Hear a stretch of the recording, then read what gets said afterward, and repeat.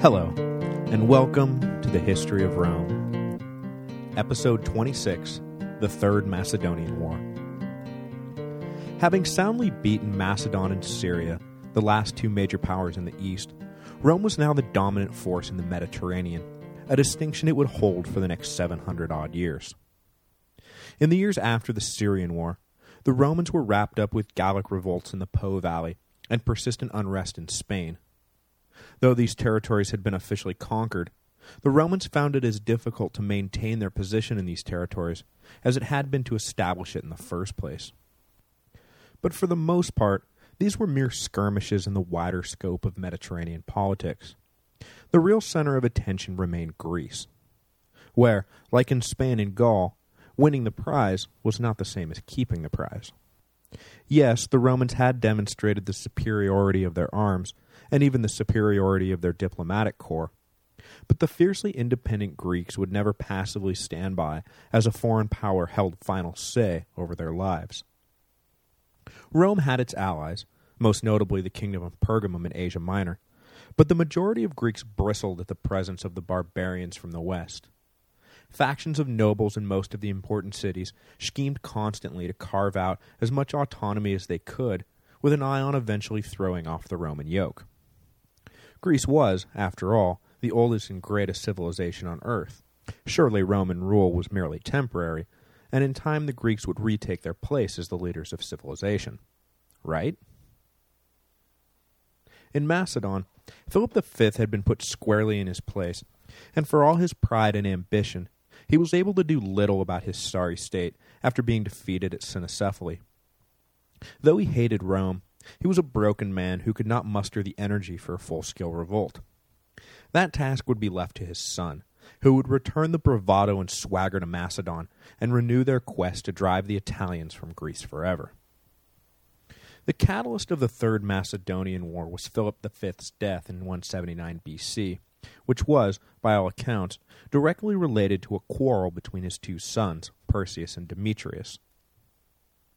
After the peace between Macedon and Rome, young Demetrius, Philip's second son, had been sent to Rome as a hostage. Years spent in the city had left the young prince with a pro-Roman worldview. Perseus feared that the political leanings of his younger brother would manifest upon their father's death, that Rome would engineer a coup and Perseus would be denied his rightful throne, while Demetrius ruled a puppet kingdom for Rome. So, when Demetrius returned to Macedon in 180 BC, Perseus moved quickly against his brother, convincing Philip that Demetrius was guilty of treason and was plotting with Rome to install himself as king. Philip allowed himself to be swayed and reluctantly ordered the execution of his son. Despite his belief that he had no choice, Philip never recovered from Demetrius's death, and within a year the old king was dead. This left Perseus in control, and Rome concerned about their eastern flank. The Macedonian king kept testing Roman patience, clearly violating the treaty his father had signed by taking control of neighboring territory outside Macedon proper and opening diplomatic relations with the Greek political syndicates. Most worrisome to Rome, Perseus arranged marriage to the daughter of Seleucus IV, who had succeeded his father Antiochus the Great as king of Syria. The Senate hoped for the best, though, and, weary of war and unwilling to embrace a belligerent stance, they turned a blind eye to Perseus's actions. The alliance between the two great Greek powers was a cause of concern in the Senate, but even more so for the Kingdom of Pergamum, Rome's steadfast ally, whose territory bordered both Syria and Macedon. Envoys from Pergamum began to send dispatches detailing the outrages and offenses of Perseus, begging Rome to do something about the young upstart king of Macedon. Rome ignored the threat for as long as they could, but finally Illyria began to rise in revolt against Rome, and the common belief was that Perseus was behind the violence. That, coupled with an assassination attempt against the king of Pergamum, sealed the deal, and in 172 BC, legions were sent back across the Adriatic. At first, the Romans simply moved into Illyria to quell the uprising, and stood on the border of Macedon. But a year later, war was officially declared, and the legions headed into Macedon under the command of Licinius Crassus, an ancestor of the famous triumvir, who would join with Julius Caesar and Pompey in their fatal three-way alliance a century later. This Crassus did not get his familial legacy off to a great start, and promptly led the Romans to their first defeat in Greece.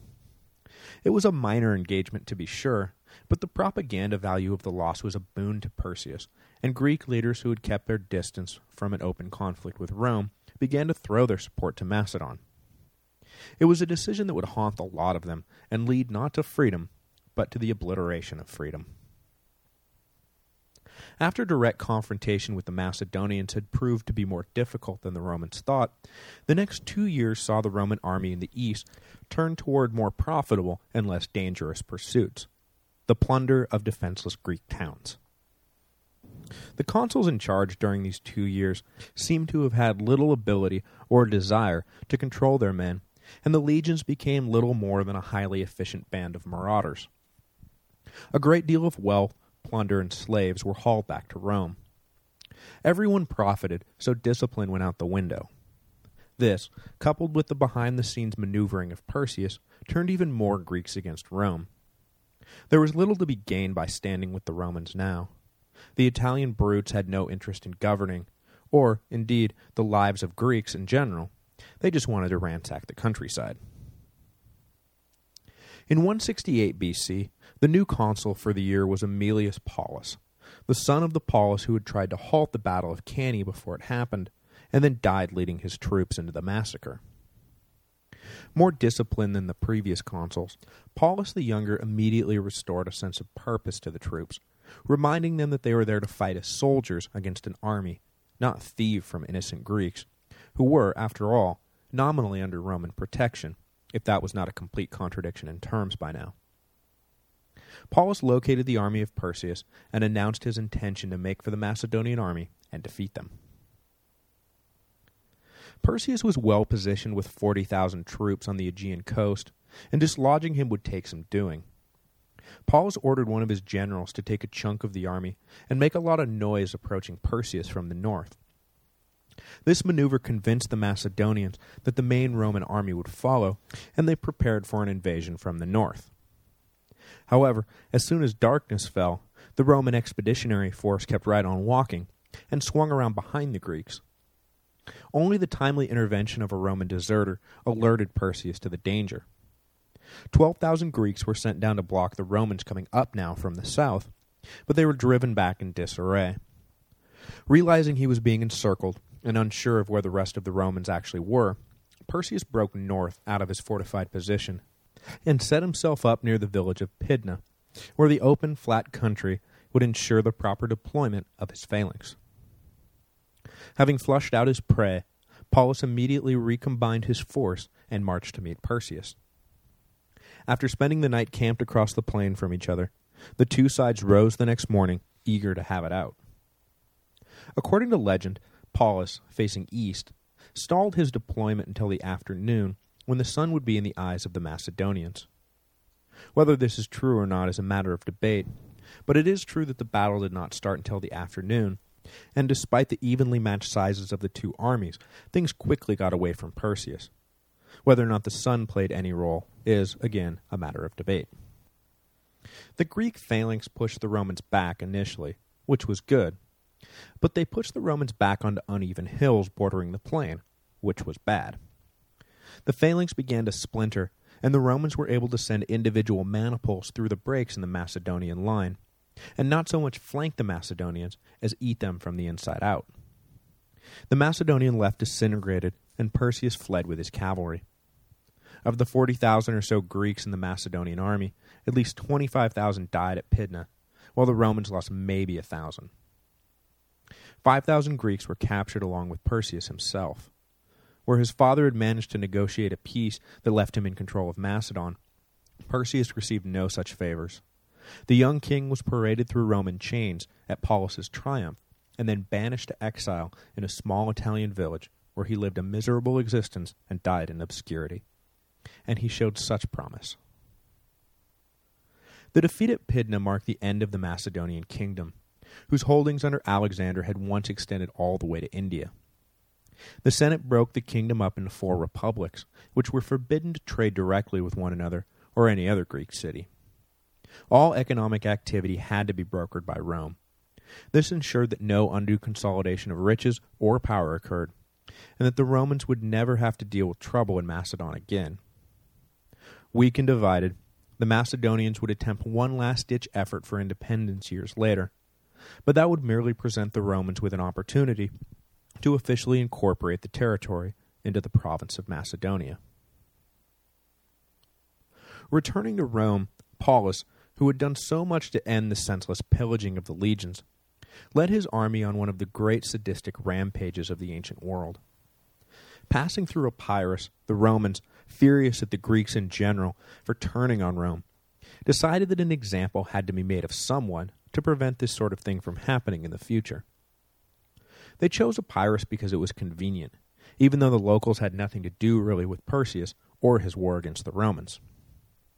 At first, Paulus implied that if he was paid off, Epirus would be spared, and the 70 or so towns collected as much as they could and handed it willingly to the Romans.